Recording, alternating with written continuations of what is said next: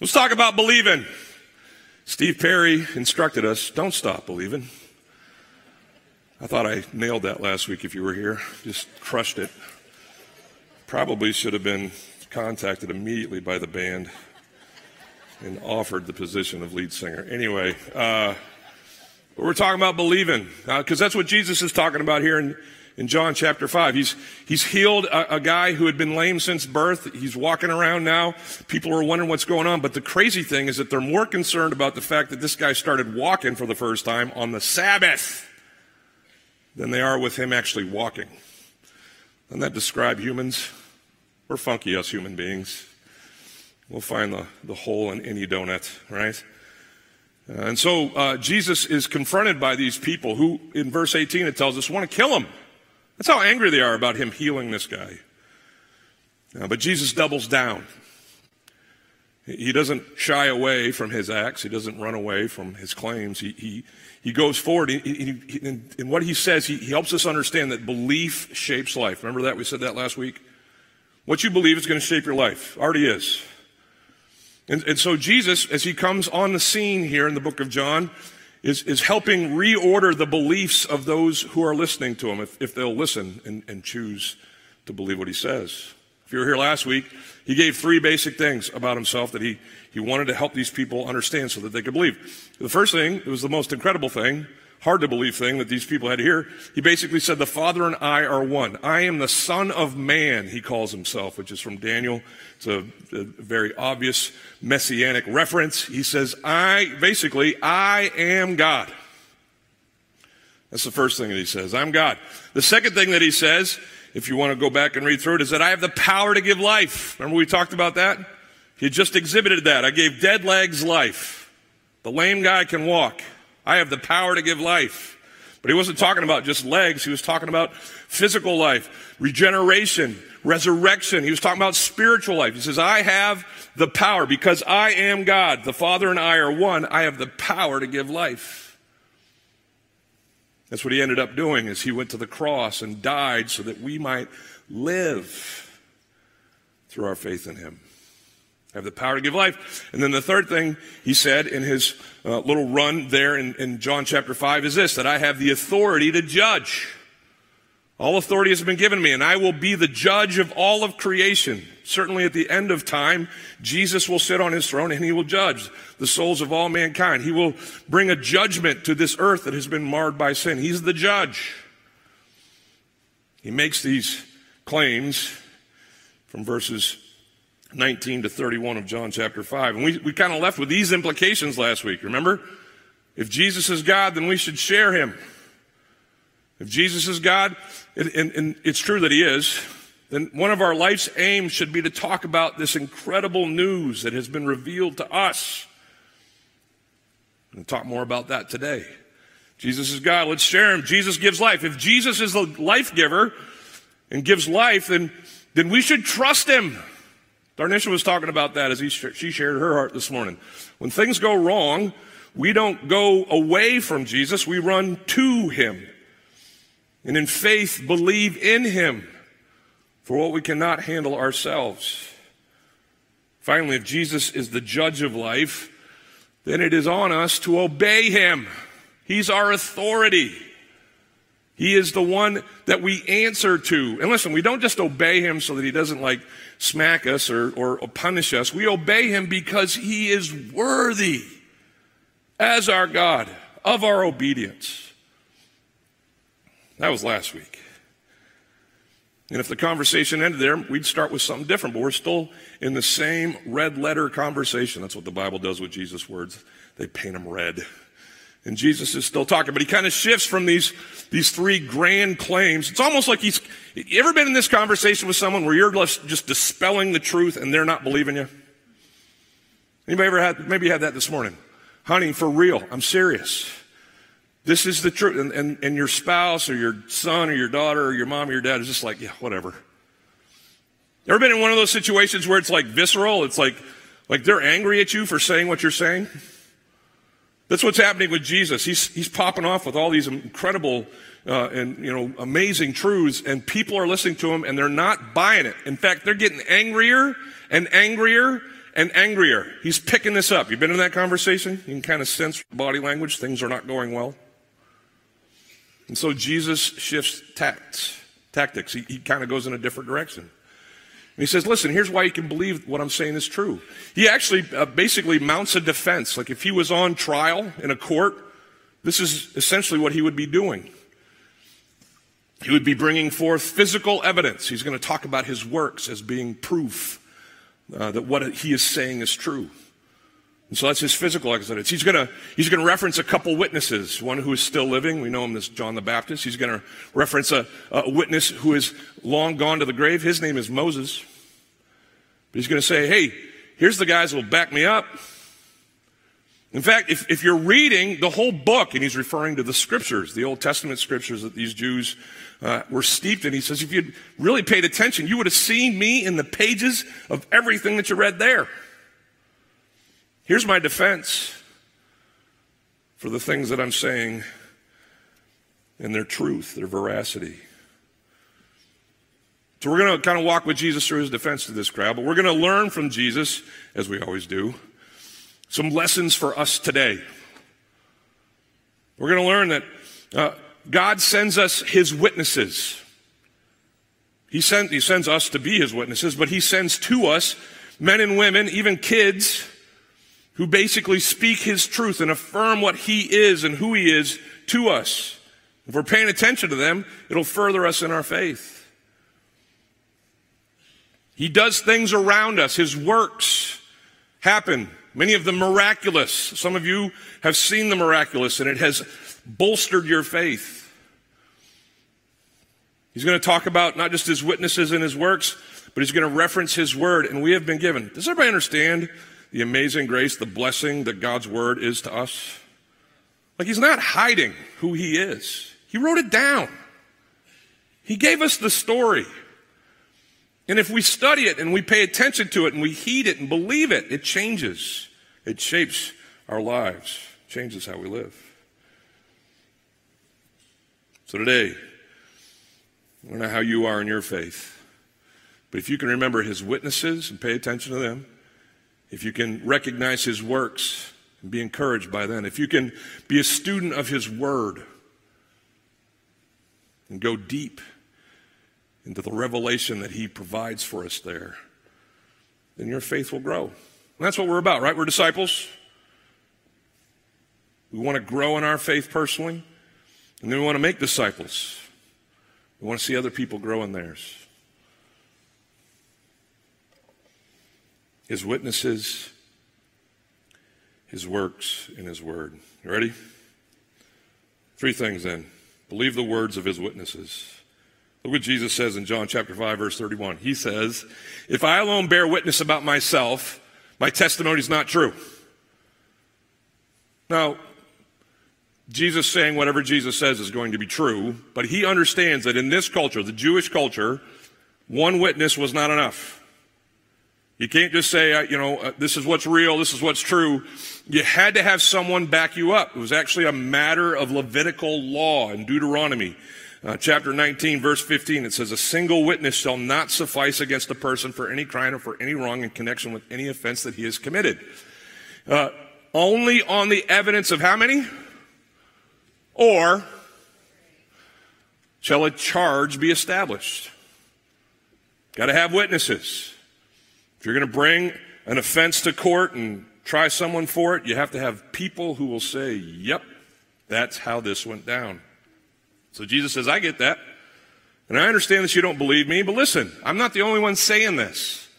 Look what it says in John 5:32. There's another who bears witness about me, and I know that the testimony that he bears about me is true.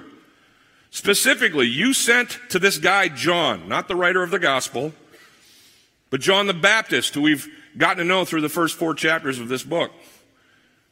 John, the gospel writer, tells us in John chapter 1 that John the Baptist was out there baptizing in the woods, and they came to him and said, are you the Messiah? And John the Baptist said, no, I'm just getting people ready for him. In John chapter 3, his own followers come to him and have questions about Jesus. This other dude is baptizing on a different side of the river than us. What's up with him? And John gives testimony, bears testimony, is a witness to who Jesus is. In In another gospel, in Matthew, Mark, and Luke, it tells us the story of Jesus' baptism and how John was there, and that's when his eyes were open. My cousin is the Messiah. What's up? And John has been broadcasting this and will continue to broadcast this, spoiler alert, until he is put to death for broadcasting this. He says, verse 33, you sent John and he has borne witness to the truth. Not that the testimony that I receive is from man. This is really interesting. Jesus kind of qualifies what he's saying even as he's saying it. You ever done that?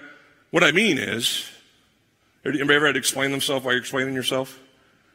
And because words fail. People could go in lots of different directions with them. Don't believe it? See the internet. Anyway, all right.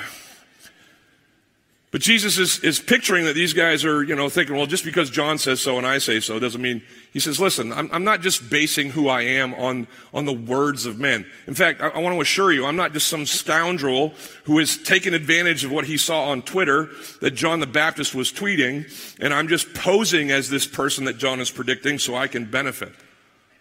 Lots of people have done that, by the way. Lots of people were doing it at the time that Jesus arrived. Lots of people were claiming to be the Messiah. They weren't. And so Jesus is basically separating himself, creating distance from those people, saying, I'm not a charlatan. I'm not a fake. I'm not just saying because I'm not taking advantage of John's message.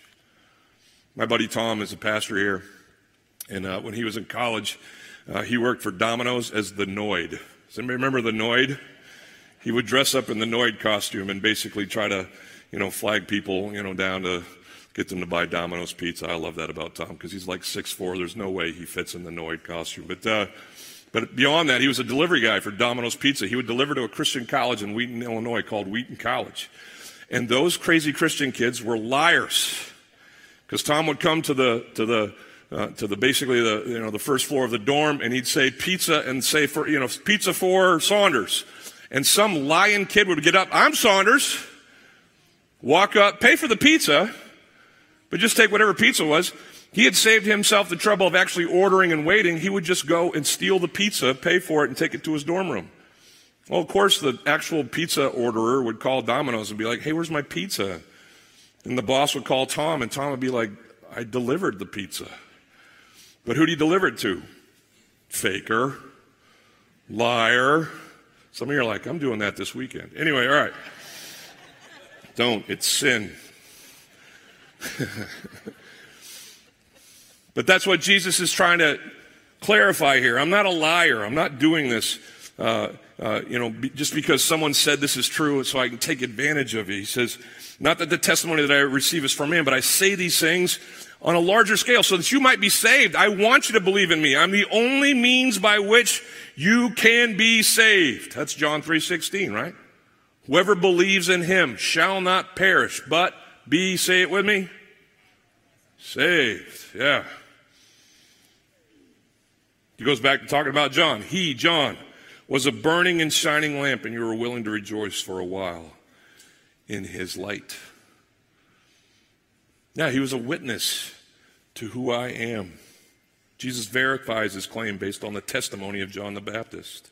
That John was the last prophet to come to the earth before Jesus hit the scene. There's lots of prophets in the Old Testament, but I think I preached this in one of the first messages in this series. John was the last prophet.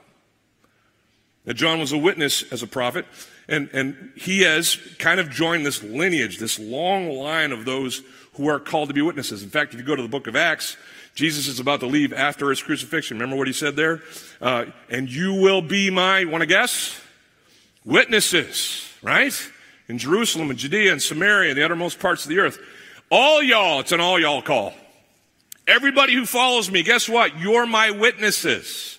And this is how God has moved his message forward throughout 2,000 years of history. He's used us, who have already believed in him, to be witnesses to those who have yet to come. So we need to listen. This is the whole thing. When it comes to witnesses, if they're sent by God, we need to listen to them. Now, I said that, if they're sent by God, because there's lots of them out there who are just witnessing for themselves, for their own gain. Remember, I've told you all along, don't ever follow me. Like do follow me. This is kind of that, do follow me, but don't follow me so much that if I ever get into error, you follow me into error, and you forget to stick with what the truth is about Jesus. Are you with me? Men fail. Women fail. Sorry, ladies, you too. Humans fail. But God has chosen in his wisdom to use us humans to share his good news with other people. So when he is using someone to be a witness in your life, listen to that person. I'm standing on this stage because my mother, one of God's witnesses, wrote me a letter when I was a senior in high school. I've told the story before. I was hungover from the party the night before, and I'm sitting there with a huge headache throbbing in my head, reading this letter. Back in the day, you would actually have to take a pen and paper, and you would write things on it, and then you would use this thing called a stamp, and you would put it, anyway. So this letter came, and it had been sent, a week before from Illinois to Maine, and God knew at exactly when I needed to read this letter, because I was hungover, I was in the middle of my debaucherous senior year, and my mom, who is not a mincer of words, just launches, "Mark, I love you." And I don't know what you're doing, but I can imagine, as I was living apart from my family for that year.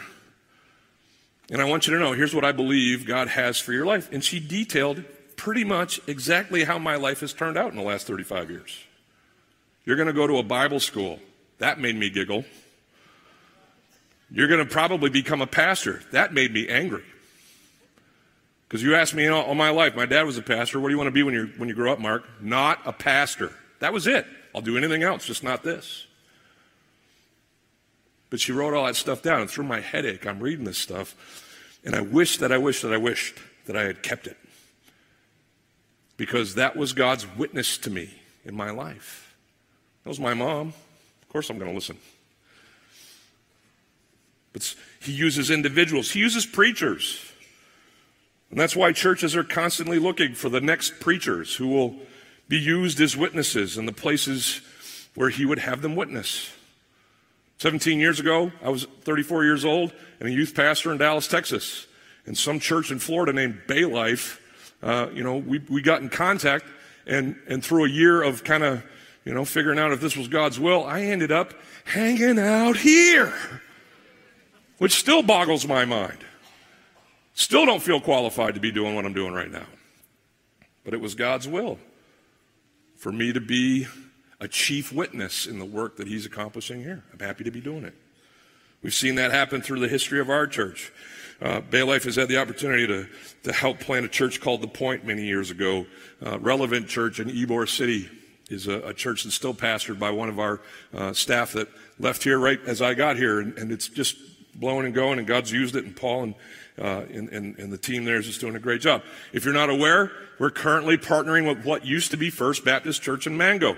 God gave us an opportunity to revitalize a dying church, and now we got a guy, Richard, and his wife Janice, and they're over there with another group of people who are just witnessing to who God is. And it's how it's supposed to work. Now, my hope is that in the future we'd have more and more opportunities to send more and more witnesses so that the gospel can move forward. It's how God does it. And so it is that today I get to share one of those opportunities that has come up.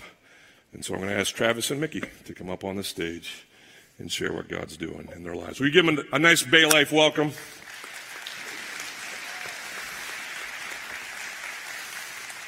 Well, amen to everything you said. I'll fist bump that. So like Mark said, my name is Travis, and over the years that I've served here as the teaching pastor, my wife has served as a worship arts coordinator. I've shared from the stage that we live in the Seminole Heights area of Tampa and have lived there for a number of years. Love that community. Count many people in that community and in the city of Tampa as dear friends, neighbors, and people that we care deeply for. We desire to see them come to know Jesus. One of the things that we've begun to feel living in that community, and the statistics are bearing this out, is that Tampa is exploding in growth. I don't know if you've tried driving downtown during rush hour. It's a whole lot worse than it used to be. But the numbers are showing that Tampa is growing by about 35% in the next 10 years. And as Tampa continues to grow, the numbers are also bearing out that people are becoming less and less religious. Almost a third of the people who live in Tampa wouldn't consider themselves to be religious at all. And even among those who would say, yeah, I'm a religious person, only a third of them actually attend a church regularly. And for us, these aren't just numbers. These are people. These are our neighbors. These are our friends. These are the people that we meet for coffee on the weekends. And we want to be a witness in the city of Tampa. We desire to see these people come to know Jesus. And here's what we know, is that one of the best ways for the kingdom of God to go forward is through church planting. And so for a number of years, Mickey and I have had this conversation. Man, what would it look like to see a church planted in Tampa that can reach our friends and our neighbors? And over these last few months, we've sensed the Lord calling us to be the people who do that and to plant a church in Tampa. And so we're partnering with a denomination known as the Anglican Church in North America. And over these next six months, our family is preparing to plant a church in the Tampa area.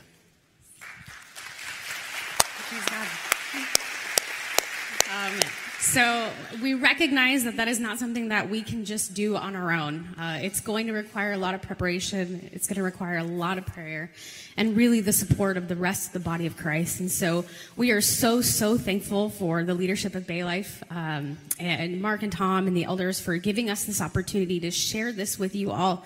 First and foremost, because we consider you all family.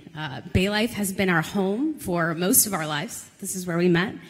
And it is such an honor and a privilege to be able to share this with you all. First and foremost, because we do consider you family, and we thank all of you for walking alongside us for so many years. But secondly, we're sharing this now because it's going to require a lot of preparation. And so the next 6 months for us are going to just be filled with ways that we are going to be preparing for this church plant in the new year. And so we just wanted to briefly share with you all the top 3 ways that you guys can join us in prayer for as we gear up to launch this church plant. So number 1 is we are going to be fundraising. We, like Travis said, are partnering with the Anglican Church of North America, but we are essentially being sent out as missionaries in our own city. So that's going to require a lot of funds for us to live and for the church to flourish and function. And so that's kind of the number 1 way that we are going to be preparing. Number 2 is we are looking to connect with a group of people who are going to become what's called a core team of the church, which means people who are committed to the act of planting with us. That means serving in leadership, serving the church on Sundays, and just being really committed to the people in the city as well that we serve. And number 3 is we are looking to connect with people who are interested in just attending the church and committed to living alongside the people in the city of Tampa. So maybe you're hearing this and you're going, okay, so how could I get involved? Well, the first and the easiest way for you to do that would be to go to our website. It's thelowstpa.com. Very simple. The Lowe's as in us, TPA as in Tampa.com as in .com. And on our website, we've got a little bit more information about our vision and our desires as a church plant and how we hope to be a witness in the city. You can also sign up for our newsletter, which is going to give you some ways that you could be praying for us. We've got an interest meeting next month, or not next month, but in September, and we'll give you more updates if you sign up for our newsletter there. As Mickey said, we're raising support, so if you feel called towards that, we would love to talk with you more about that. Or if you say, I live a little bit closer to Tampa, or I know someone who lives close to Tampa, and we would love to get connected with the church in that area, we would love to have a conversation with you, and we'll be hanging out in the corner. And maybe just one more thing before I pass it back to you. Know that we are not ignorant of the fact that us getting this opportunity to share what God's doing in our lives with you is a tremendous gift. We are so grateful for the leadership of Bay Life Church. For those of you who call Bay Life home, maybe this is your first time here, let me just tell you, as somebody who has worked behind the scenes on staff pretty much since I was in high school, so about 15 or 16 years, Mark and Tom are godly men, and they are wise leaders. Your elder board at Bay Life are godly men. And we are so thankful to be a part of a church that cares about the kingdom of God more than building its own little castle. We're grateful to be a part of a church that is interested in sending out witnesses and seeing the kingdom of God go forward in our area. And we look forward to these next 6 months as we prepare but continue to serve alongside our brothers and sisters on staff at Bay Life. And we look forward to many years of partnering with Bay Life as a church in another part of our area, but committed to the same kingdom and the same gospel. That's it. Nailed it, bro. Nailed it. Okay. You said some nice things there. Thank you. That was very nice of you. But it's true, all right?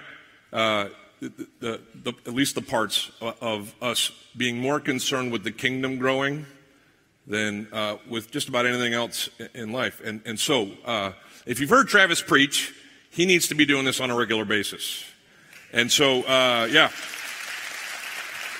So it was no surprise to me as he and I started talking about and praying through the opportunities that might lie ahead for him, that this was the eventuality. We're going to stay in here someday and talk about this because this is what happens. God sends his witnesses out to do what Travis and Mickey are going to do. So, a couple of things, just a clarification. He said he's going with the Anglican Church of the, say it again. Anglican Church of North America. That's right, which is the conservative arm of the Anglican Church. If that threw some of you off being like, oh. We have the same creed, the same faith, just different names. Everybody cool with that? There's not going to be Bay Life on the poster of this church, which I'm totally fine with, everybody. It's not about our brand moving forward. It's about the gospel of Jesus Christ moving forward. Are you with me? Okay? Finally, Travis alluded to us continuing to partner. We're trying to figure out, and this is new. We're with you. We're like, oh, let's figure this out. We're trying to figure out the ways that Travis and Mickey and we can continue to partner, whether that's him continuing to serve, as a teacher here on our team, doing the foundations courses that he's done. There's lots of different ways that might work out, but there will always be connection between us and them because there is connection between us and them. Are you with me? So, is everybody familiar with the term happy sad? There's a lot of happy sad in life, isn't there? Like you're super happy for someone to go. You're super sad for someone to go. But this is the story of the church. God disciples. God raises up those who will be his witnesses, and those who are of them get to be the senders for them, and we will partner with them to the glory of God. Someone say amen. All right, we're going to pray for these guys real quick. Let's pray. Hey, God, I am so excited for this news, have been since I heard it. And as Travis and Mickey have shared this with the elders, and as we move forward into this process, we're now at this stage where we've made this known to your body. God, for those who will be a part of this work moving forward, whether it's supporting financially or going with physically or serving ministerially, however it's going to work, however it's going to look in these next 6 months or so, as this family grows and becomes 3, and as life moves forward, I pray that you would protect and provide for Travis and Mickey, for their baby, for their hearts and minds as they prepare to do this work in Tampa. Would you, Lord, lead us as your body, however you might, through whoever you might, to be a support to them. And then, God, tether us in partnership for here on, forevermore, giving us this common joy of serving you and bringing glory to your name in this region. I pray in Jesus' name. And everybody said, amen. God bless you guys. Get up for the Lowe's one more time. All right. Shall I continue preaching? So, the witness component. If you want to move forward in your life, just as Jesus brings forth his witness, John the Baptist in his defense, remember that he's sent us other witnesses to help us in our walk with him. Believe the witnesses that he sends. Believe the works of his hands. Look what it says next in John chapter 5, verse 36. But the testimony that I have is greater than that of John. I got something that's even better than John the Baptist and what he says. For the works that the Father has given me to accomplish, the very works that I am doing, they bear witness about me that the Father has sent me. You guys, he's like, fellas, do you see, Jumpin' Jim over there? Who's been laying by this pool his whole life, just waiting for someone to, drag him down to its waters so that perhaps God on that day would provide for him and restore his legs.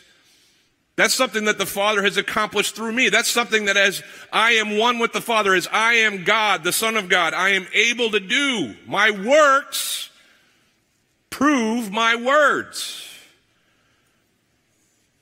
Jesus has done many miracles up to this point. In chapter 2, he turns water into wine, showing his authority over creation and reshaping even the molecules that are in existence. He clears the temple in the second part of chapter 2, and he shows his authority to judge. Hey, we just talked about that. He shows that he's able supernaturally to toss animals and humans out of a building. He heals the nobleman's son at the beginning of chapter 4. Jerry talked about that. He didn't even go and touch him or see him. He just says, hey, man, your son's good. Trust. And the son was healed. And then he heals this paralytic. He's already done miracle after miracle. He'll go on, and he'll verify in the greatest miracle ever that he has what he says he has, that he is who he says he is. He dies and brings himself back to life. We must be careful not to deny the miracles of Scripture. It's been in vogue for the last couple hundred years to just basically go to our Bibles and try to explain away everything that's happened in there. With creation, we create a theory of evolution. With the flood, we point to an ice age. With the resurrection, there's all kinds of ways that could be explained away. And so our liberal theologians have done that for us and basically vacated the entire Scriptures of the mysteries and the miracles of our God. And that's not what we believe, people. Do you believe in miracles? I'm not just talking about 1980s ice hockey team. Do you believe in miracles? Listen, look at me. Some of you are like kind of slow on that. I don't know. And if that's honest, that's honest. But let me tell you, if you don't believe that God can, you're believing that God can't. And you're taking God from where he is to where you're putting him. And you're essentially taking yourself and leapfrogging God in that pantheon or in that grid. And you're saying, because I can understand things or I can explain away things of God, I guess I'm God. I'm as smart as or smarter than. You're like the guy who sits in the front row of the magician show and says, I know how you did it. I know how you did it. The coin's in his other hand. The bird, was already in the hat. Whatever, I don't know. But what we fail to do in that is understand that that's a part of our hubris, a part of our arrogance, a part of our desire to be God and to displace God. John, as he goes through his gospel, he refers to the miracles that Jesus does as the signs. I love that he calls them signs. Because all the miracles are meant to validate the message. All the miracles are meant to teach, not just amaze. And so as Jesus performs these miracles, he's always pointing those who are witnessing these miracles back to himself. In the next chapter, he's going to feed 5,000 people. He's going to say, I'm the bread of life. So everybody, you're welcome for Subway, but don't forget, this is about me. He's going to walk on water. He's going to calm storms later in the story. He's going to do all these incredible things, but all of them point back to his majesty, his might, his authority. He is God. Believe in him. Sometimes as we're getting into this last point, we can see Jesus and not see Jesus. Here's what I mean. These signs, especially as it pertains to the miracles, these signs are given to point us in our belief to who Jesus is. But sometimes we miss the signs. Anybody been driving lately? Here's this little, frustration of mine as I drive. We now have these phones that tell you where to turn and when to turn. Isn't that great? But has anybody noticed that sometimes they're slow? Or you run out of, a space where there's actually coverage? Anybody been in that situation? Well, I'm glad we got halfway because now I don't know where I am, right? And my phone no longer works. But historically, through the ages, the highways have been dotted with signs. Like, you can't drive down 75 without finding out that in 29 miles, you can go eat at Cracker Barrel, right? And it gives you the exit and all those things. I've actually been in situations where I've been driving in a neighborhood looking for something that I'm looking for. I'm looking at my phone, and if I had just had my head up, I would have seen the huge sign in front of this establishment telling me that this is it. But instead, I drive past it until my phone lag catches up to me, and then I have to double back. Listen, the miracles are so important because they're signs. And for these who Jesus is talking to, and for us who have them recorded for us in his word, we need to look at them and say, yes, this verifies beyond a doubt that this is Jesus, the Son of God, and my faith needs to be in him. The last thing is this. We need to believe his witnesses. We need to believe in his works. And we need to believe the word of God.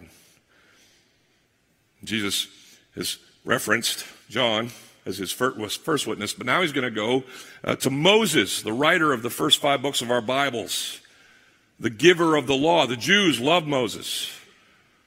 He's going to say, guys, if you read Moses, you've heard about me. You know about me. But like someone who's staring at the phone instead of the signs, someone who's not seeing the forest for the trees, you're missing me. Jesus says this in verse 37. The Father who sent me has himself borne witness about me. His voice you have never heard, his form you have never seen, and you do not have his word abiding in you, for you do not believe the one whom he has sent. You're not listening to me. You're not believing me, Jesus says. He goes on in verse 39, he says, you search the scriptures because you think that in them you have eternal life. This is true. The Jews esteemed the scriptures. When the scriptures were copied, did you know how much you could write down at once? As you were copying this text to this, papyrus or whatever scroll, you could go one letter at a time. That was the scribe rule. You guys do that when you're trying to write things down? Some of you don't even look at what you're writing. You're trying to write everything so fast. But in copying the scriptures, you had to go one letter at a time. The Jews, esteemed the words that God had given them. Because they believed that those words, especially the laws, they were the means by which they would attain righteousness. Verse 39, you search the scriptures because you think that in them you have eternal life. And it is they that bear witness about me. Yet, you refuse to come to me that you may have life. Now, I think it's a really dangerous thing to see something obviously, but miss it. Anybody done that?